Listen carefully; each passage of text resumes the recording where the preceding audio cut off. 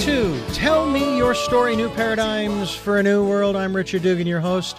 Thank you so much for being here with us here on the program as we get set to dive into, I think, it's going to be a very important element of our lives as we haven't quite entered there yet, I'm sure, but will enter into the they're calling it the post-COVID-19 or the post-coronavirus period. Of course, we don't know when that's going to begin exactly, but nonetheless, we're going to be having a very special guest on the program, basically to talk about business and relationships and choreographing business success through authentic relationships. Our guest is the author, Ivy Slater, and she is the author of the book, From the Bar to the Boardroom. We'll find out why bar is spelled B-A-R-R-E, because I haven't looked up that definition, and so we'll get definitions of terms.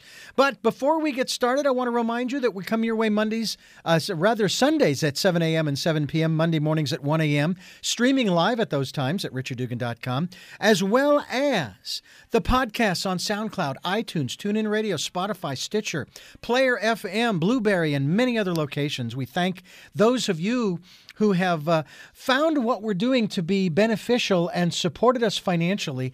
Thank you, thank you, thank you. And for those of you who will support us in the future, I also extend a thank you, thank you, thank you. And we'll take energetic support as well. We also make available to you PayPal and Patreon accounts that we have set up. That's for security reasons, so that things don't get lost in the mail or what have you, and that way you can feel secure that what you're supporting us with is going to get where it's supposed to go, and that's to us, so that we can continue to do this program the way we're doing it. And we're grateful for that opportunity to bring you these programs, as well as our guests and their websites, which we'll be sharing with you in just a moment. All you have to do is click on the name of the guest on the web, on the PayPal, the Spotify, or actually I should say the SoundCloud location. I'm getting a little tongue-tied because I'm really wanting to jump into this interview. I'll tell you what, I'll finish that up later. You know where to go. You know what to do. You know why we're here, to bring you new paradigms and to choices and knowledge of those choices to help make your dreams come true. Ivy Slater's our guest, and I want to thank her for joining us here on the program to talk to us about this very interesting book. And first of all, thank you for being here with us during these, you keep hearing the phrase, during these strange and unusual and blah, blah, blah times, when in fact I would have to say that we've always been in unusual times. There have never been, they say uncertain times, these uncertain times. Ivy, maybe you can tell us, when was the last time we had certain times? And thank you for joining us. Thank you for having me here today, Richard. I will tell you the last public thing and speaking event I did was March 11th in Philadelphia, Pennsylvania. Okay. Now, would you consider March 11th the end of certain times? It was an event on the cusp of being shut down. So there was very unusual. There was already protocol in place. Everybody walked from place to place. There was no getting on public transportation. There was, as opposed to the food being served and buffets and or everything like in a normal big event where you have luncheons and you have the cocktail. They were very specific. Things were packaged and handed to you. So it was already, on the move. And I would say that was as far as last, and I do a lot of speaking. It was my last thing I spoke at to live audiences. Okay. Well, I think that the one thing that we're all, again, trying to grapple with, and I've stopped, well, actually, I never really asked this question. So what is it going to go back to normal? It's like it's going to go back to whatever the new normal is going to be when it goes back to whatever the new normal is going to be. We've had one of the things I've noticed too, Ivy, is that change is the one thing people are more afraid of than anything else. Now, granted, I know about the list, the top 10 things that people are afraid of. Public speaking's number one, and I guess 2 or 3 is dying. I think change should be put at the top of the list because people are more afraid of that. And yet that is the one constant in the universe. Exactly. And change is something, first of all, I have to say, I truly believe we're in an evolution right now. Hear, hear. And we're evolving. Lord knows many of us are healthy and we're taking precautions and we're doing all the right things. Planning, I just came back, from a supermarket. It's a 4.5 to 5 hour experience now from the gloves and the masks and wiping the bags down and wiping everything down and washing your fruits and vegetables. We are evolving and we will be better for it in the long run. And you're right. People are terrified of change. There's a title of a book and I don't know the author and I don't even remember the contents of the book, but I saw it and I thought it was the greatest title I've ever seen. And it's called Change is Good. You go first. I got another book title for you. I was told to read this book back when I was working for this Christian radio station in Phoenix back in the 80s, early 90s. And this book came out and my boss said, this is mandatory reading for all employees. And I thought, okay. I never really cared much for reading back then, but okay. And so he gave me the book and I finished the book. I read it cover to cover and I went back to him and I gave him back the copy.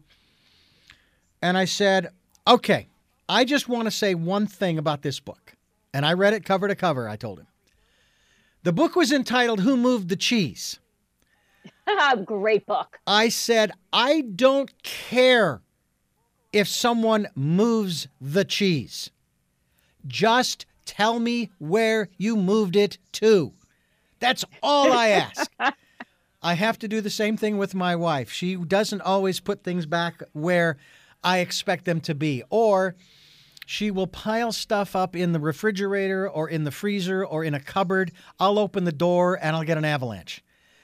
And I go, another booby trap. And, and I'm not blaming her or calling her out. This is what we tend to do. We don't tell people, oh yeah, the eggs are now on the bottom shelf instead of the top shelf. Or be careful when you open the freezer. I kind of had to shove the door kind of thing. Warn me. I don't mind if you move stuff around. I don't mind if you change the configuration on the desktop. I don't mind if we are going to be standing from now on when we're doing our radio programs instead of sitting on these wonderful squeaky stools. Just tell me. Just tell me. That's all I want to know. Now, granted, that doesn't always happen where someone can tell you. Sometimes there isn't enough time.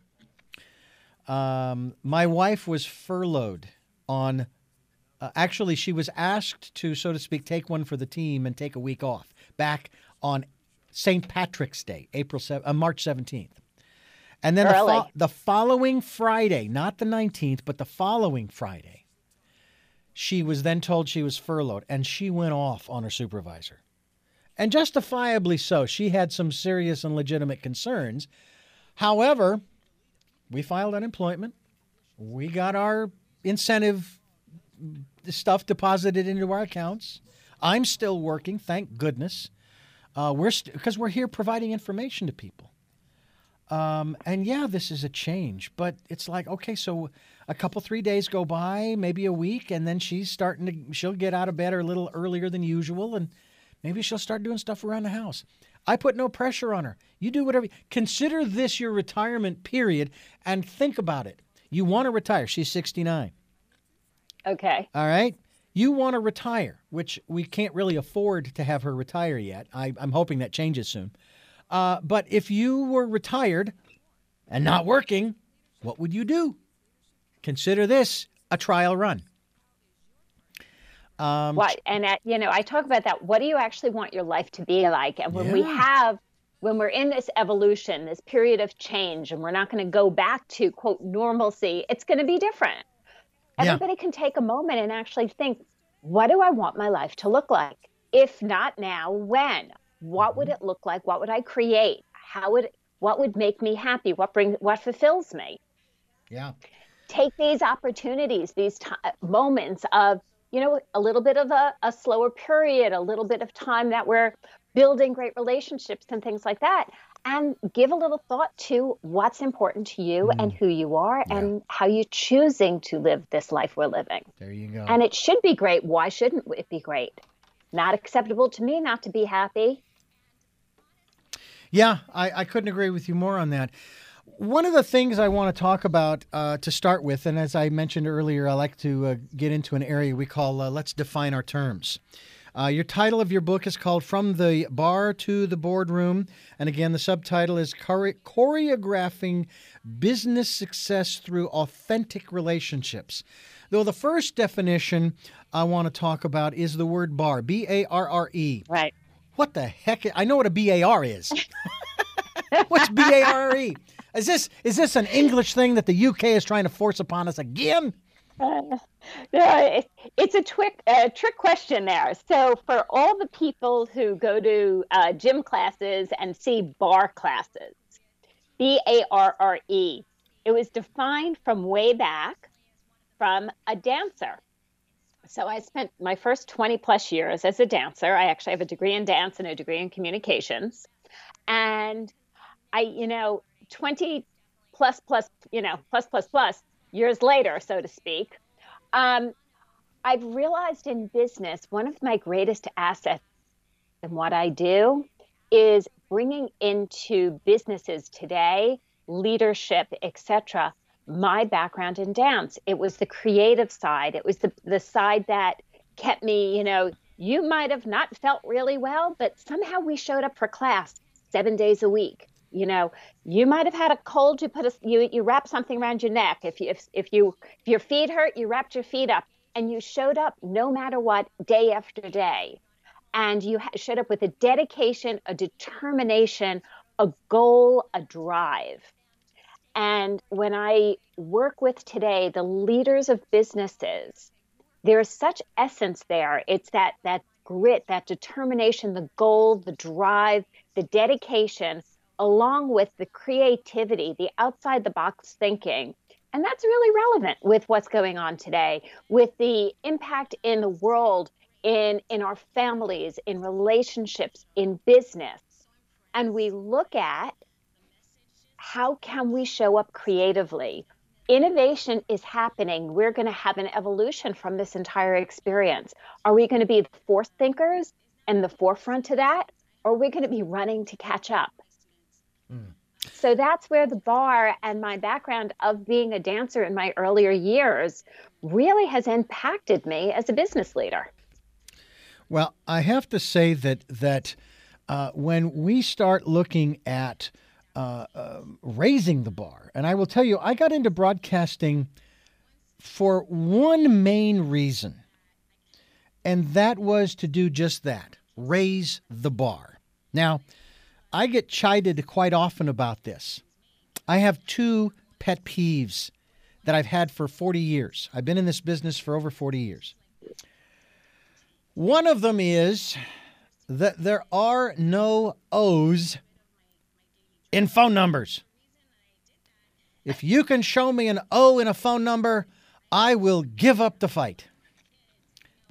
We have, when I was a kid growing up, our phone number, area code first, was 602 in Phoenix. Correct. Okay. 602, not 60.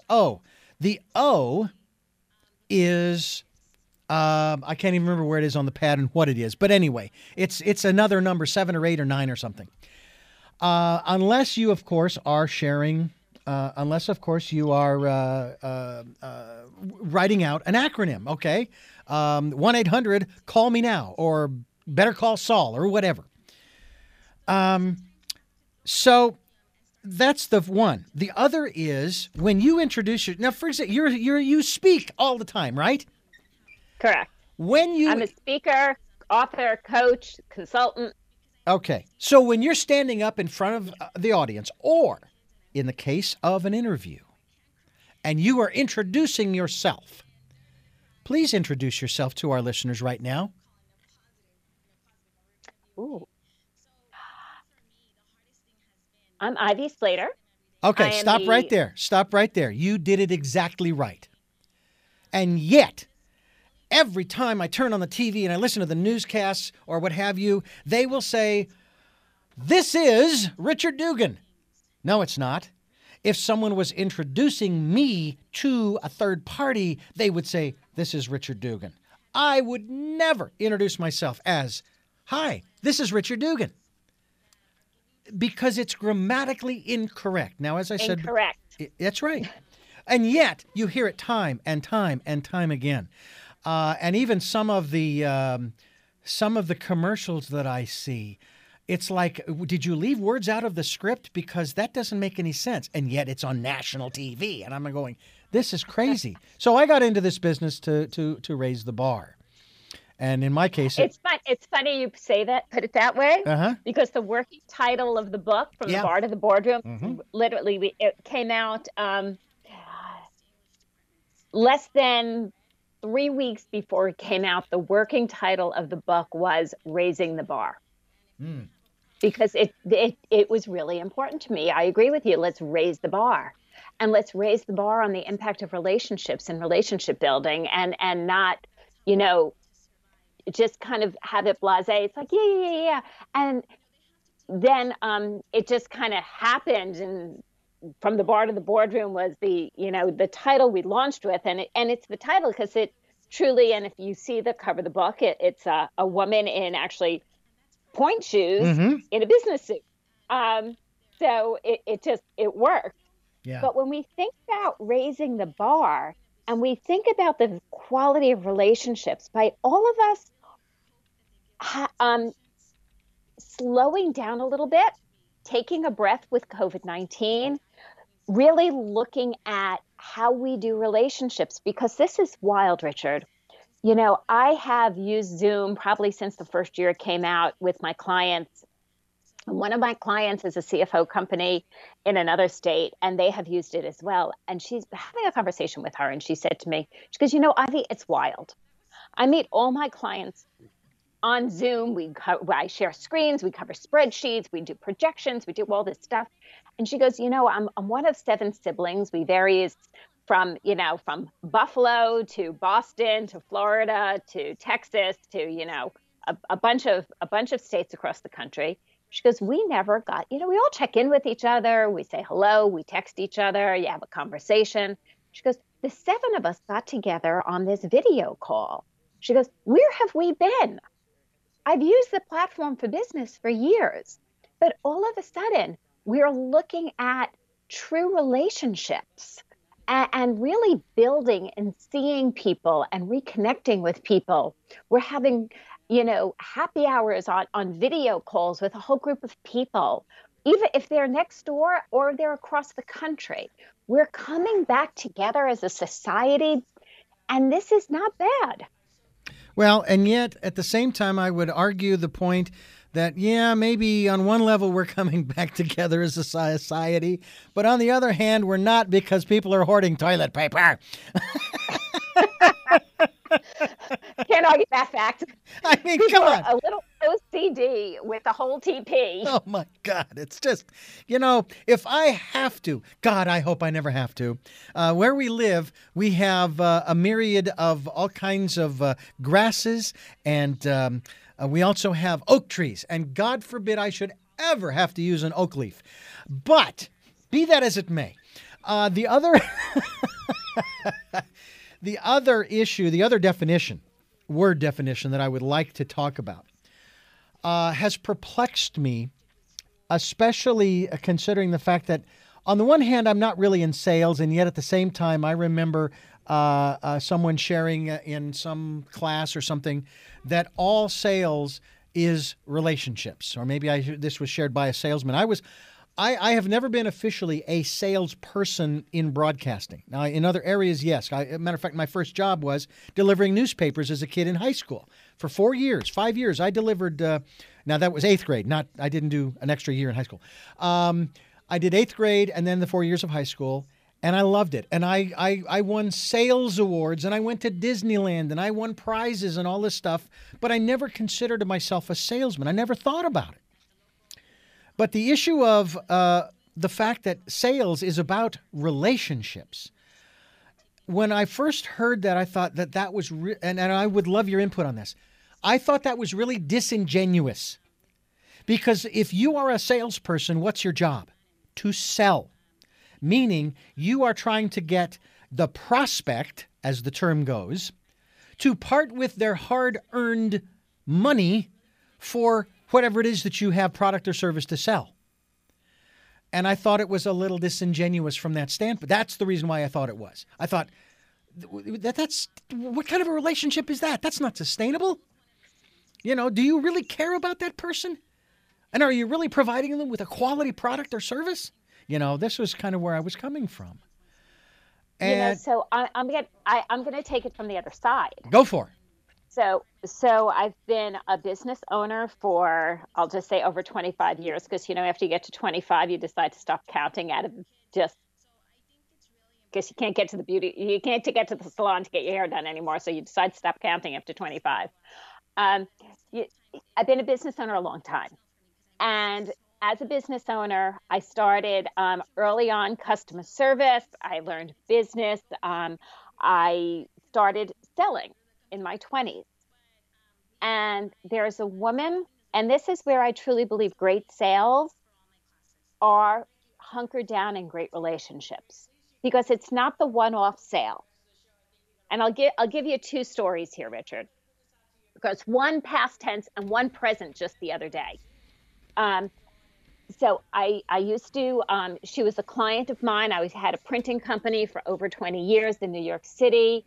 She was in the head of marketing and advertising for a lingerie brand. We did a good amount of printing with them for many, many years. Printing is a manufacturing. Every so often manufacturing goes bad, like in an automobile. We used to have the lemon law. We might still do. I don't know.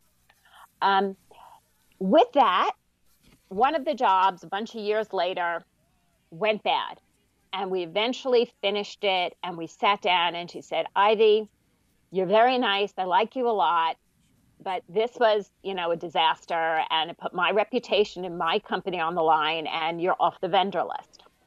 So you would think I was done. Well, I kept the relationship going. Of course, she eventually left that job. I reconnected with her. She was at another job. We had coffee. She went on to another place. We reconnected again, had lunch one Saturday afternoon in the Village in New York City. And she looked at me and she goes, I'm thinking of opening my own marketing agency. Love your input. You've been a business owner, and I see what you're doing. Can I hire you to help me? And we chatted for a little bit, and she said, you know what, maybe I'm going to bring a couple of my other friends in. Maybe you could coach all of us, and we can do some work. Well, for 9 months, I got paid by the three lovely women, and I wrote my first group coaching program. Jump forward another few years, we stayed in touch. Got an email from her. Can you jump on the phone tonight? Sure. Chatted a little bit. What's going on? Hey, I'm being recruited by this global jewelry brand. I'm not going to give you the name right now. I'm thinking of taking the job. I would like your help in negotiation.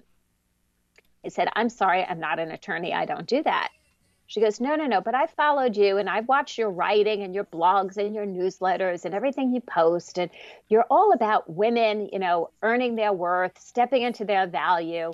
And she goes, this is a real male-dominated leadership team, and I want to make sure that I get paid in the same way that my predecessors have as men and not as a woman. I said, sure.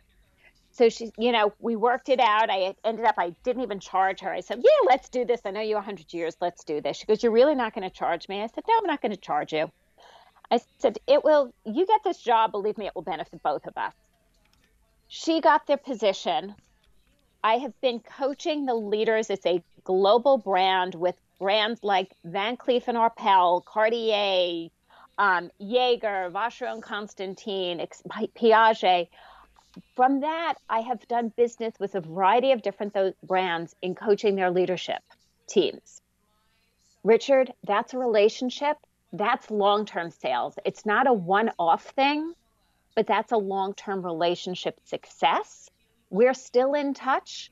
We sit down, we have breakfast, coffee, a cocktail a couple of times a year, just catch up on our families, our lives, and we still do business. when I actually ran the numbers, and I did a couple of years ago before a speaking event, because I decided to build a chart out on true relationships. And I was like, well, considering I was let go as a vendor in my 30s from her, I'm now in my 50s, right? Plus, um, we're tying back to 7 figures of sales from one woman. I was like, that's not so bad. I'd say that's a valued relationship. Well, I will tell So you. I really think Go ahead. sales and relationships are about who it's truly the relationship building. Yeah.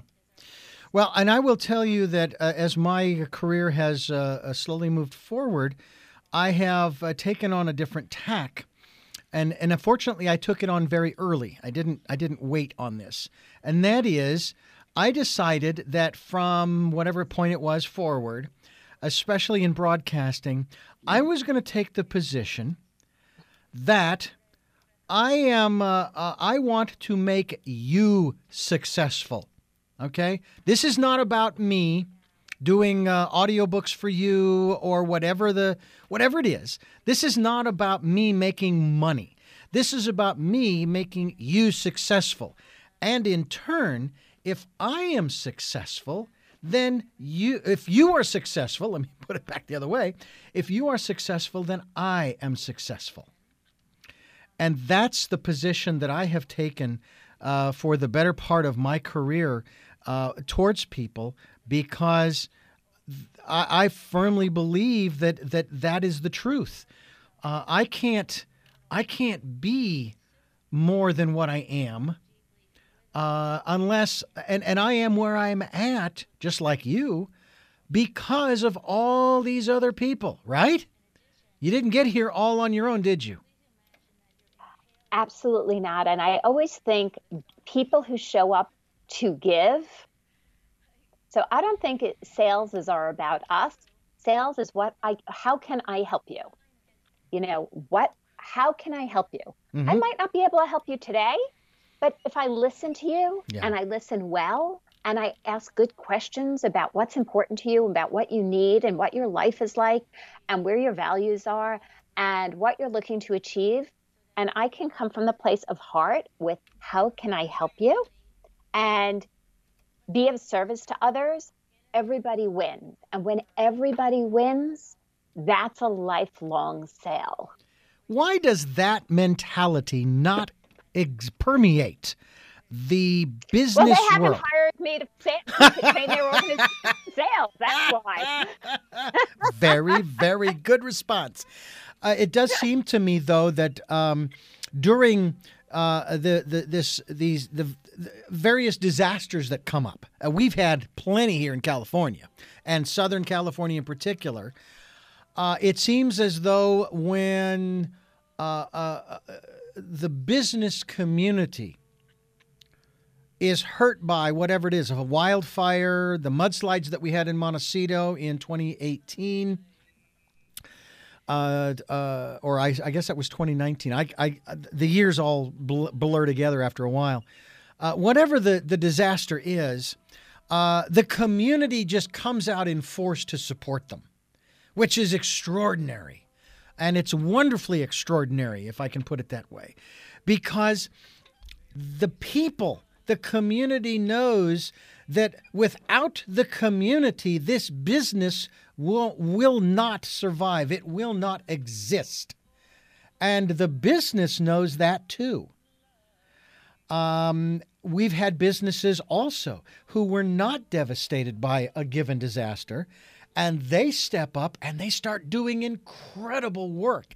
And people come to volunteer to help them to feed people, to support them in rebuilding, to support them in whatever it is that is needed, especially within a week or a month of the aftermath of the event. And that's great when a hurricane rolls through, or a wildfire, or a tornado. But the dynamic is enormous now. We're now talking about nationwide. And yet there are still people who are doing that.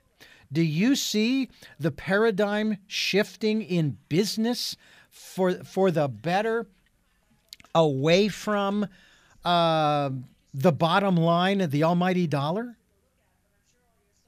Well, it's a bit of a conundrum, and I'll be honest with you, because it's the dollar that keeps things moving forward. So I was hosting a call the other day. It was a community call. I put it out there a couple of times a week. Everybody just come on, talk business.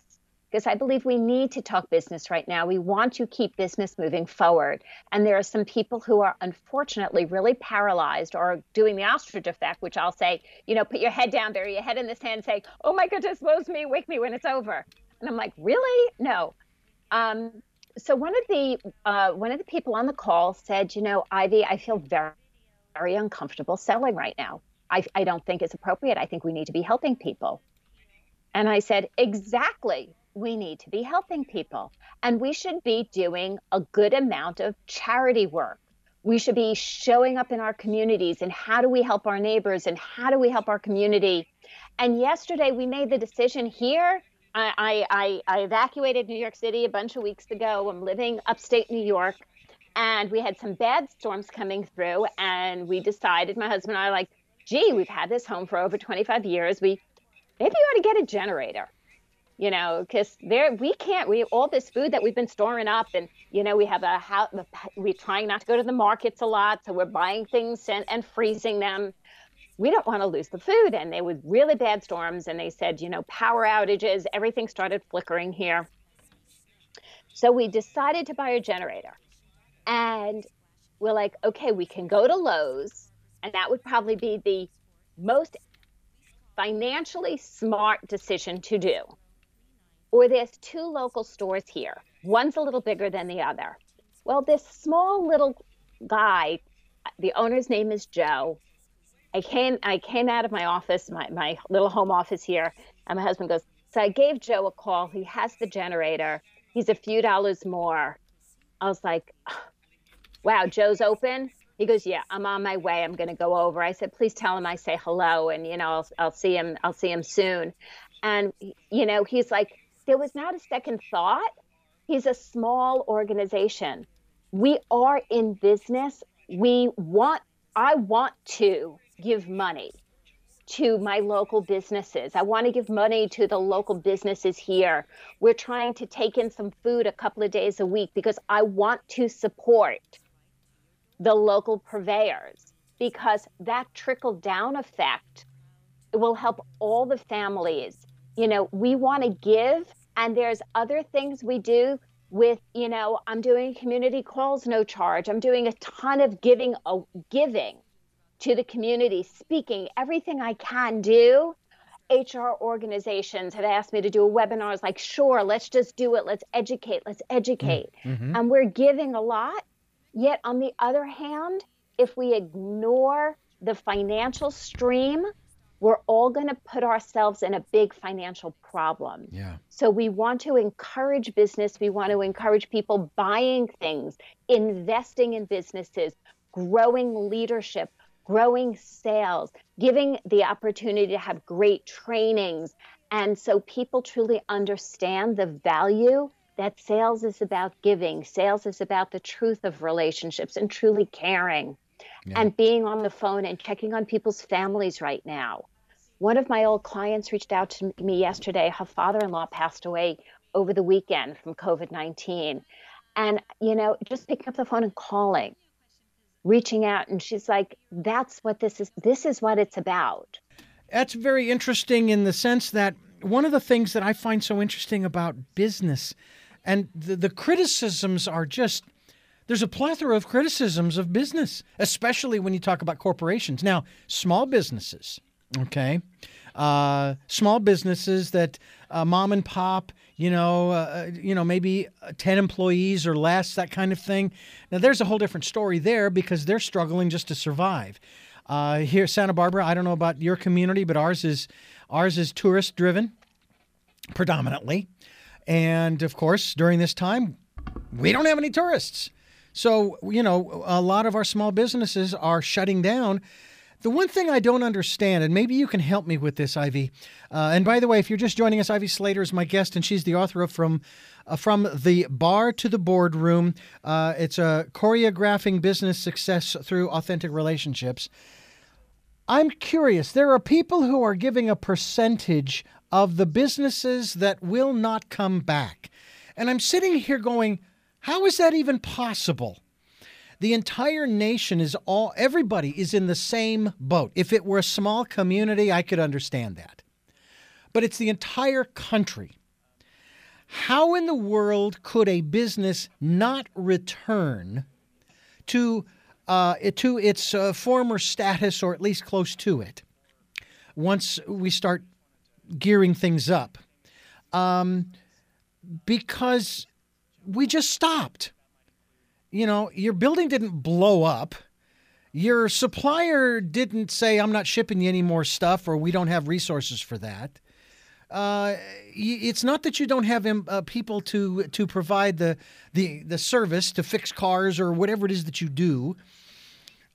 Can you explain to me how that is even possible, that the businesses in this country that have been shut down for 2, 3, 4, 5, 6, who knows, it could be 8, 10, 12 weeks, we just don't know, could not come back if everybody's in the same boat? How could the financial institutions be that cold and cruel to say, I'm sorry, but you owe back rent and blah, blah, blah, blah.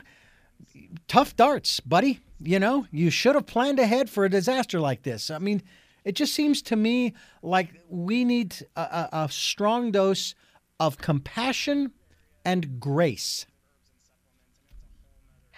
I love the word grace, because I truly believe we don't have enough grace in business. Going back to talking about From the Bar to the Boardroom, my background as a dancer, we can show up with grace. You show up with grace in business, you show up with consideration. There are going to be businesses that don't come back, and it breaks my heart to say this. And there's going to be businesses that are born from this. Because I referenced earlier, Richard, I see this as we're in an evolution. And as we evolve, we're going to see people have learned different ways to do business. For instance, there have been virtual real estate closings now. It's never been done this way before. How will it look in the future? I have no idea. But we learned something new. There are people who are notaries online now. You always had to be notarized in person. I have no idea how this works. I have not personally notarized anything, but somebody told me about this, that I was doing business with. Like, wow, that's fascinating. So there's an evolution. Will it shift business? Definitely. Will new businesses come from this? Absolutely. Will some businesses, listen, I was in the printing industry for 20 some odd years. Printing today is not what it was. There is not as big of an industry as there used to be. Yet there still is an industry. So it evolved. What is it going to look like? Like, you don't know, I'd have no idea. Yeah. Yet I referenced earlier the idea of creativity, innovation. What are we seeing and learning? Who are the people who are saying, wow, this is being done differently. What can I do with this? Versus, oh, this is different. Oh my goodness, it's never going to be the same. And, put your head in your hands over it. Hey, we're seeing things being done differently. Where's the evolution? How do we stay in the front of it, the forefront of it, and create and grow and make an impact on our future? So some of those businesses that will not last the lifetime those smart, great business leaders are going to be on to the next evolution. I agree with you with the word evolution. It's one of those aspects that the late Barbara Marx Hubbard, who was a local Santa Barbaran, she passed away just a while ago. And I remember interviewing her back in 2007, and she was talking about the transformation of our humanity, of our society, of our civilization. And she used the analogy, and I've never experienced this, but she used the analogy of giving birth. And she said that there are birth pangs. And yeah, it's gonna hurt. Maybe a little, maybe a lot. But imagine what is at the other side. And so when we talk about this evolutionary, and I'll add to it, transformational process of our entire society, I mean, they're saying that everything is going to change. Now, it's interesting. I had the opportunity of speaking with a gentleman who wrote a book called A.D., Adam David, and the book subtitle was After Disclosure. Now, granted, this is a little far afield, but it had to do with the government finally disclosing, yes, there are aliens, yes, they've visited us, yes, we've communicated with them, blah, blah, blah, blah, blah. Of course, my first question to the guy was, what makes you think that the public's going to believe the government when they tell us, yeah, there are aliens, when they've been lying to us about so many other things for so long? But he says basically that when the disclosure is made, that everything will change. Religions will change. The economy will change. Our society will change. Education will change. Everything about it. Well, here we are. We've had an invasion. And I have to say I'm a little distressed that they've referred to it as a war. It's rather distressing to think that we can't get through something like this without having an enemy. And I joked with someone the other day, and I mean no disrespect to anybody who has gone through this or lost loved ones, but where's the prime directive of non-interference with other life forms? But it just seems as though we've reached a place, Ivy, that we can't go back to the way it was. Whether or not, and of course, I know you've probably heard the criticisms over the last few weeks and months that, hey, we shouldn't have done this. We shouldn't have shut down our economy and so on and so forth. But it doesn't matter. It's been done. It's over. We have to now move forward. What's your perspective? Are you extremely optimistic? And let's use the scale from not so much optimistic to extremely optimistic, or somewhere in between, about our future, both in business, but even as a society, as civilizations. So just, so your audience knows, you're interviewing somebody who is somebody who's always going to find the glass half full. Okay. Even in some really, really difficult periods in my life. Mm-hmm. Okay. There's been some tough times. My husband and I lost after 2008, 2009, lost everything, moved 3 times in 2 years, just to keep our kids in a school. It was a bad period of our lives, and we stood outside their door at that time and looked at each other after we put them to bed, and they were obviously young, they're in their 20s now, and said, "They're healthy, we're healthy. It's only money. We can build anything back." Mm-hmm. So here's my big perspective on this. I am going to find the good in this. It's who I am. Is it going to be easy? Not for everyone. And I think mindset is a really important component of it. People who are going to be contributing to moving this forward, contributing to building people up, seeing the healthy, the positive, what we can grow from here. We talked about evolution, we've talked about change, and things are going to shift, but that doesn't mean that's bad. Why can't shift and growth be good? We're seeing people coming back to really strong values and principles, talking to people again and not hacking at them with their thumbs in text messages and fingers on a computer and just sending a ton of stuff out to people and not really engaging. Yeah. We're picking up the phone. We're getting on video calls one way or another. We're having conversations. My birthday was the other day, and I received more text messages than I've ever received before, and phone calls from people versus just posts on social media.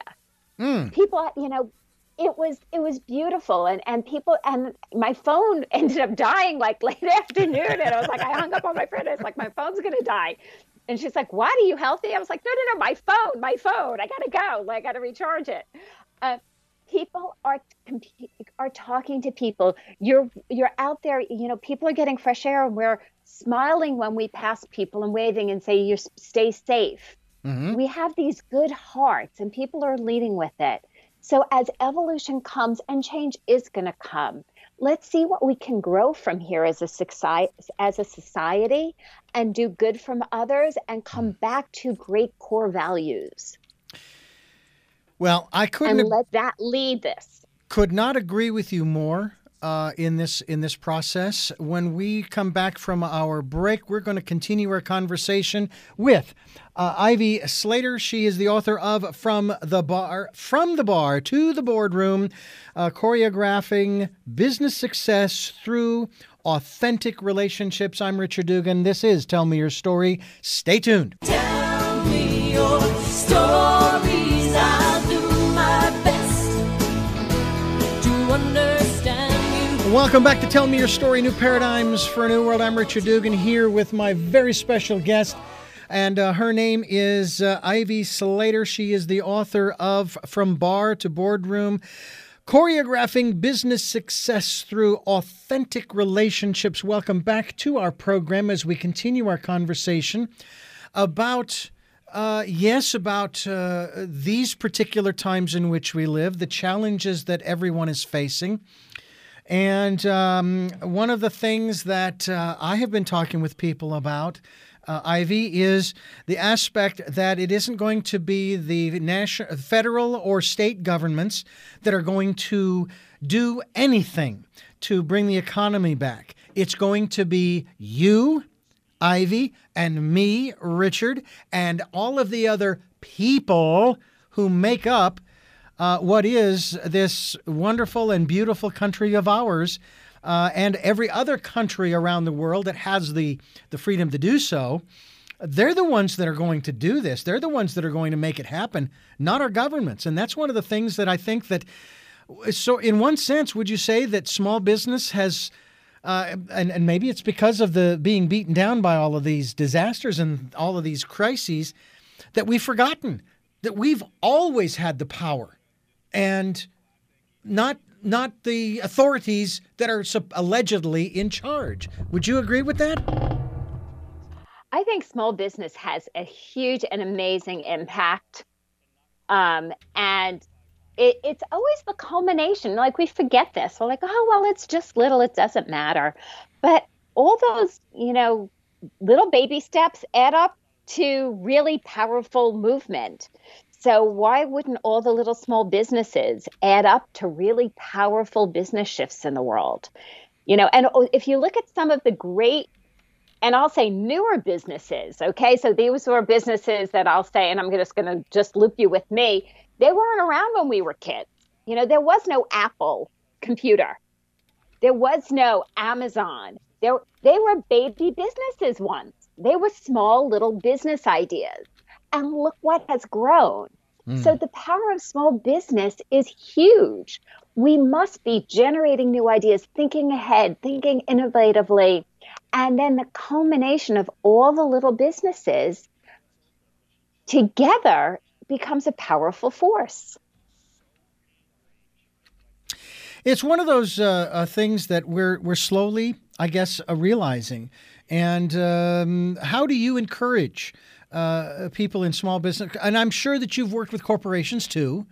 And one of the things that I have, and I'm not alone probably, frustrated by corporations, not the usual criticisms, is they seem to forget in their ivory towers, the CEOs who get the multi-million-dollar bonuses every year, which people have great disdain over, they seem to forget who it is that created the multi-million dollars that they're able to take as a bonus.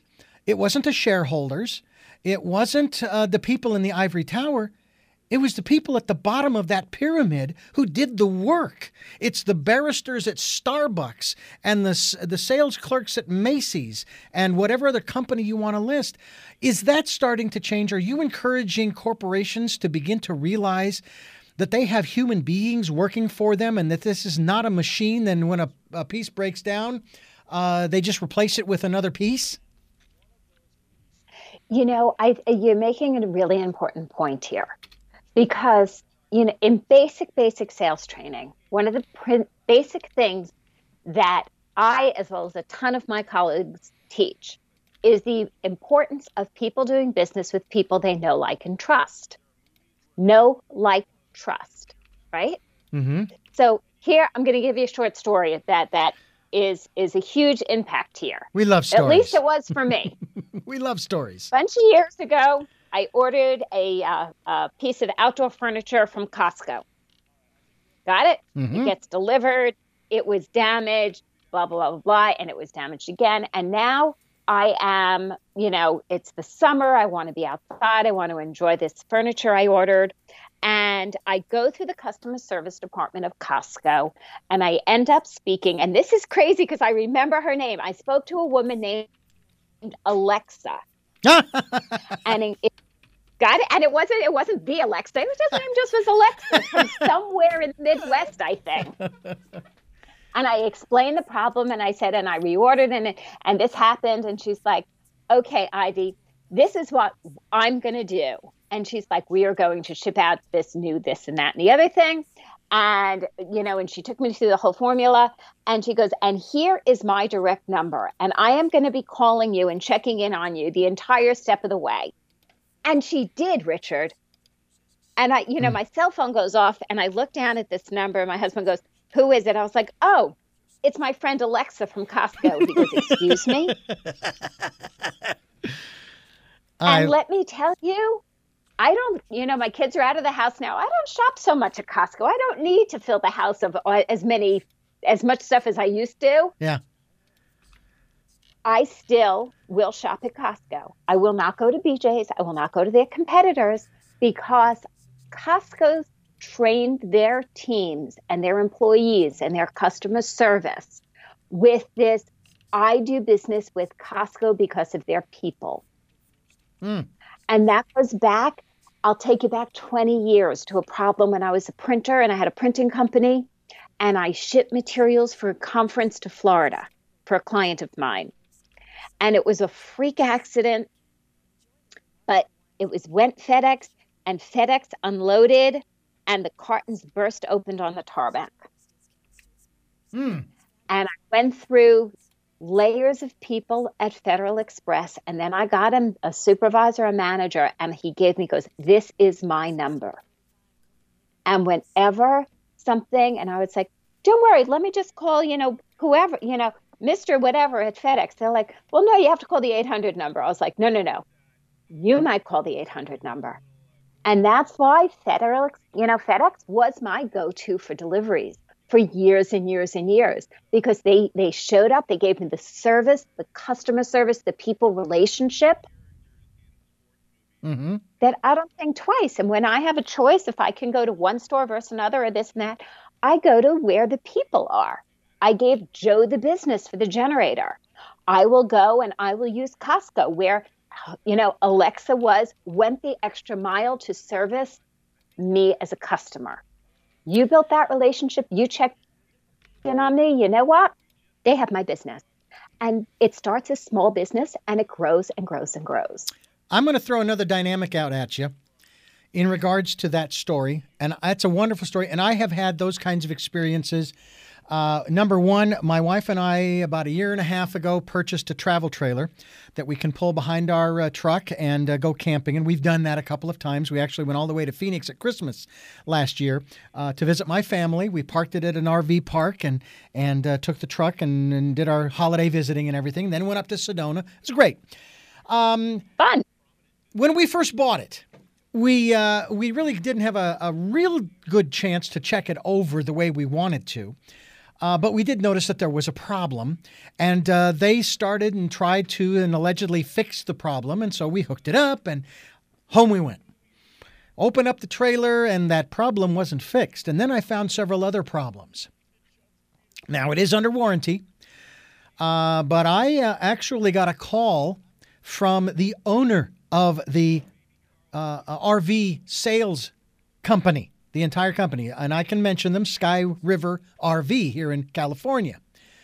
And Randy's his name, and he called me from we chatted, and I shared with him how much we enjoyed it. However, and I expressed, he says, take it back to the location here, and they'll get you all squared away, because again, it's under warranty, so no problem. And he was really nice about it. And anytime I've ever had a problem with or a concern, I would call him or I would send him an email because he gave me his email address as well. And he's really been helpful. And the same thing has been true of the seller of a particular item that I purchased for our truck. It was a rear camera, and I think those should be standard. They probably are more today than our 2014 truck. But I bought one of these solar-powered cameras with a monitor in the cab. And I kept having problems. So I sent an email to Amazon, who forwarded it on to the seller. I've been in contact with the seller on a regular basis. If I have any problems, they address it. They sent me a new free replacement and so on and so forth. But this is the other element I wanted to throw in here, Ivy. And I want to remind our listeners, we're talking to Ivy Slater. She's the author of From the Bar to the Boardroom, Choreographing Business Success Through Authentic Relationships. I learned early on in my broadcast career from a general manager that I had, when our radio station's advertisers were being solicited by one of the other competitors, one of the other Christian radio stations, they were always putting us down. My boss found out about this, and he shared this with me, and he started to go to these advertisers who were being solicited. And what he did, he told me, he says, I will never put down the competition. Never. He says, what I did was I went there and I said, how about this?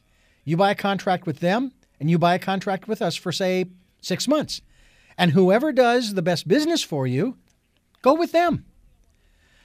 I have found this true, Ivy, and I'm wondering about your thoughts on this, that whether it be in politics or business or anything else, if you have to put down your competition in order to make a sale, in order to create that relationship, I want nothing to do with you.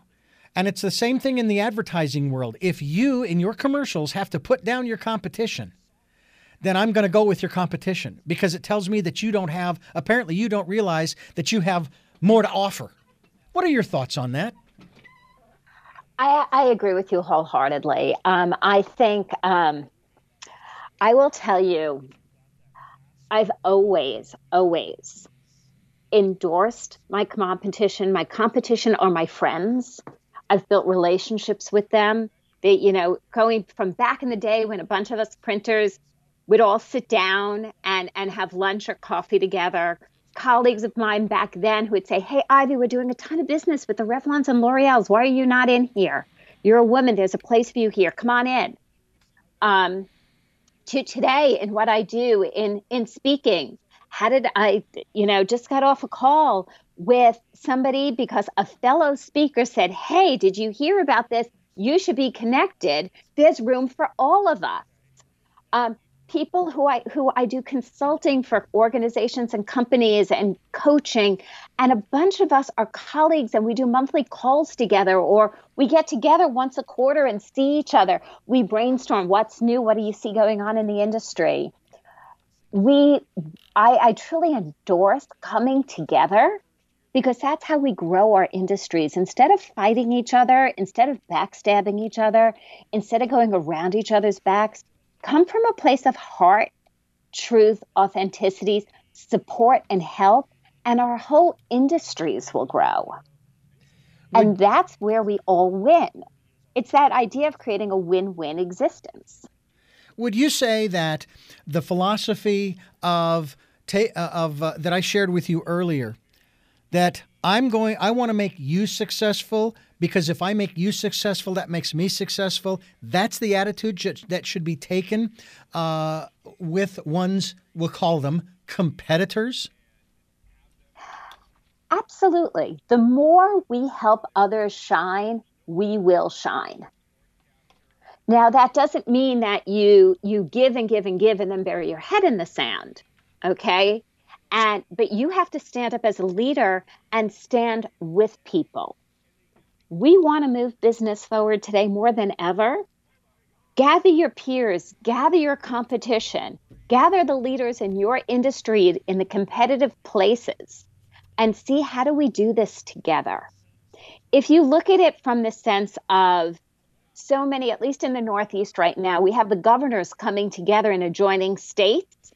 So the states are making similar decisions. So hypothetically, when the early days and they closed the bars, all the states surrounding each other did it in conjunction together to keep, because we didn't want people driving from to the next state over to go party. We did it in conjunction with thought leadership. It's the same in business. Well, and some of our California friends here have found out the hard way that when they say closed, they mean closed. And here's the reason why. There were 7 people in a car, and they traveled across several counties to go get what they called essential drinks. Those drinks cost each of those 7 people $1,000. So, and I just sit here going, you're idiots. Really? You needed a drink that badly? That's one of the problems that we have right now. Before we wrap things up here, I want to talk to you a little bit about, and I should have done this at the front end of the program, but regardless, we still have about 8-9 minutes.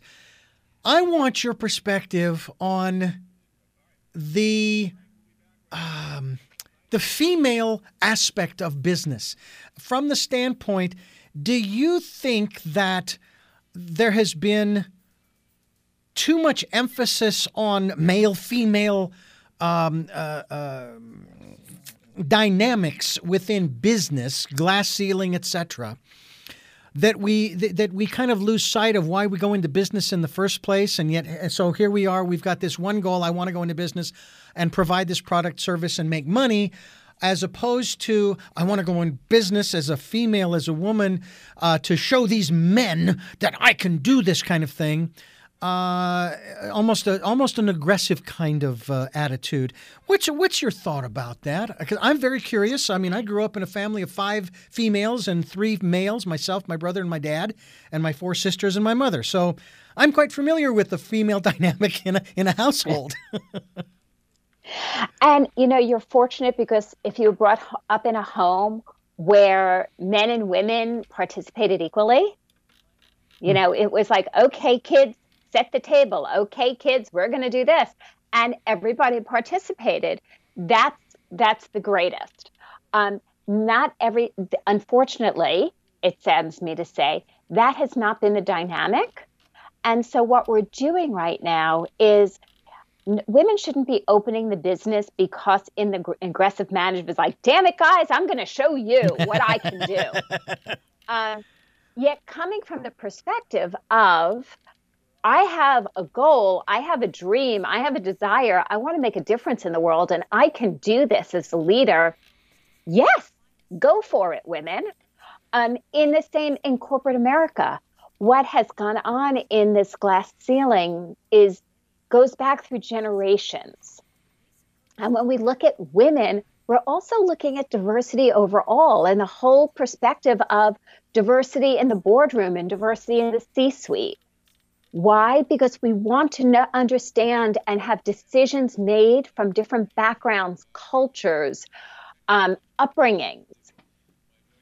Okay. And have that perspective come forward to actually look at the demographic of how do we create products and services for blank marketplaces, looking at all different backgrounds. And it doesn't matter, gender, race, religion. We want a little bit of everything because we want a full perspective. That's how we can sell to the masses. That's how we create great business. By being open-minded and knowledgeable from many different perspectives. That's the important diversity. And women and men are just a piece of that diversity. I played for 20 some odd years in a very male-dominated world.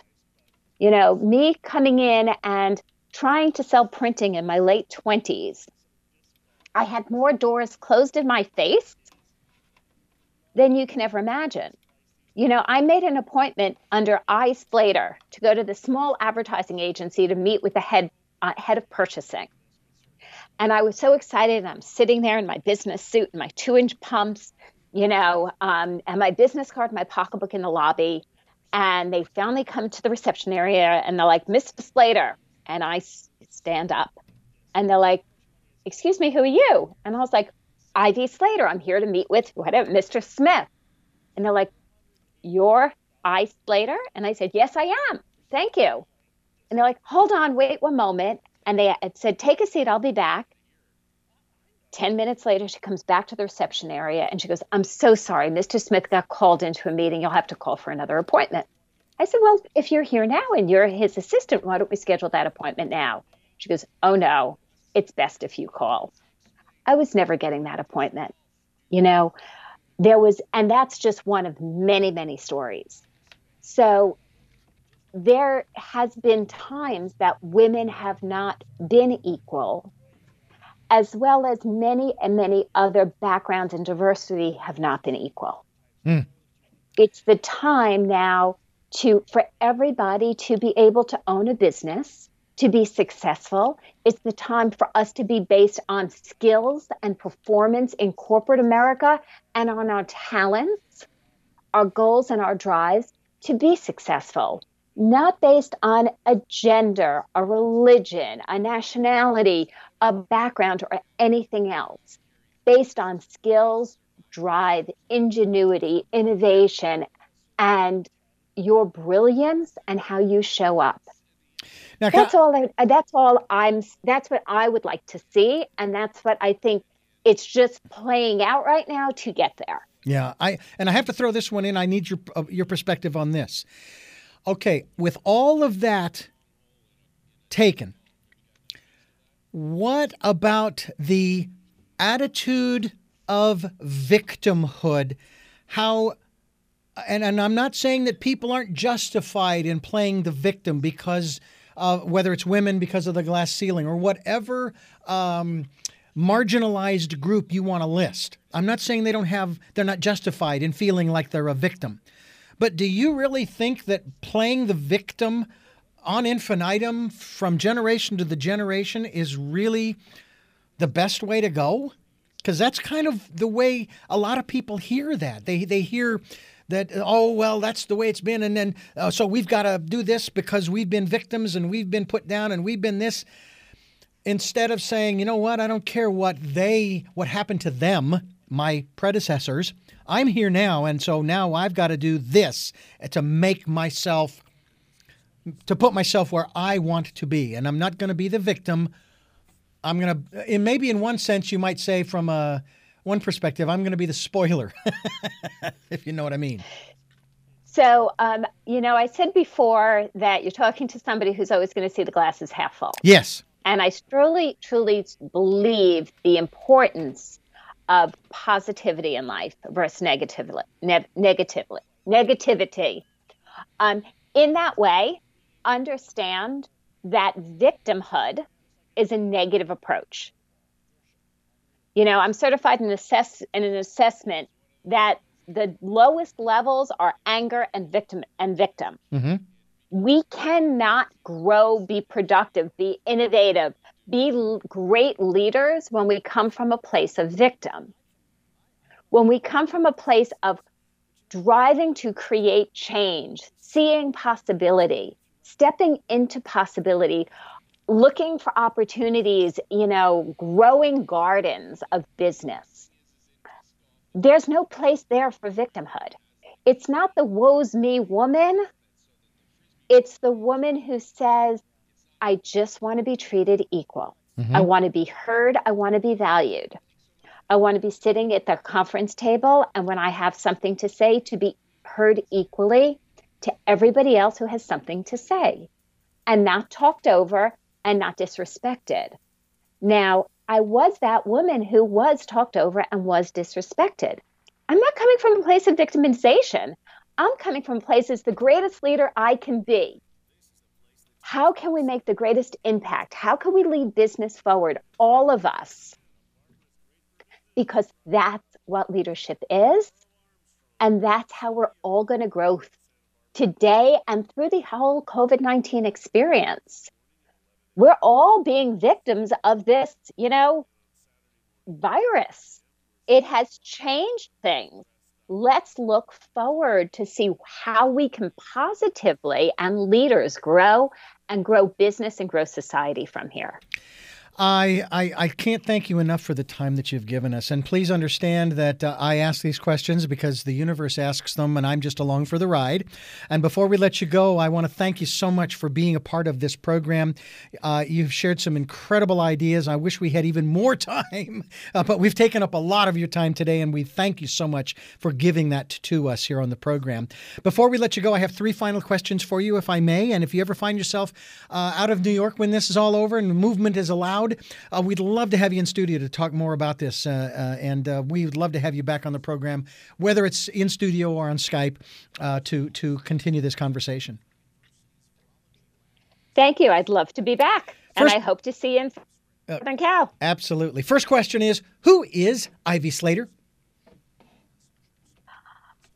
In the heart of hearts, Ivy Slater is a mom, is a daughter, is a family person, that it was somebody just who truly values relationships, not for business, not for pleasure, not for family, just people. Let's just get to know and be open and heartfelt with people, and we'll all grow. What is it that you hope to or want to achieve through the work that you're doing now? Raise leadership. You talked about raising the bar. Let's continue to raise the bar and have everybody as a leader, from people who are taking care of buildings to the people who are in the mailrooms to people who are coming up. We're all leaders. It's up to us to how we choose to show up as a leader and build ourselves and continue to build a world of leaders. And finally, what is your life's purpose? To set a very, very small example to what's possible in the world. And honestly, my life's purpose is to be the best woman I can be. Well, I would concur. The one thought I had before we wrap up is that when asking those questions, someone might be out there saying, well, Richard, that's easy for you to say and ask those questions because you're a white male. Well, I was legally blind for 38 years of my life, so I had to deal with that. So I had certain obstacles to overcome as well. But I looked at those as perceived limitations. If I chose to let them limit me, then they would. If I didn't, they wouldn't. And I thank you for sharing your perspective, your ideas, and your glass half full. Ivy Slater, thank you so much for being with us.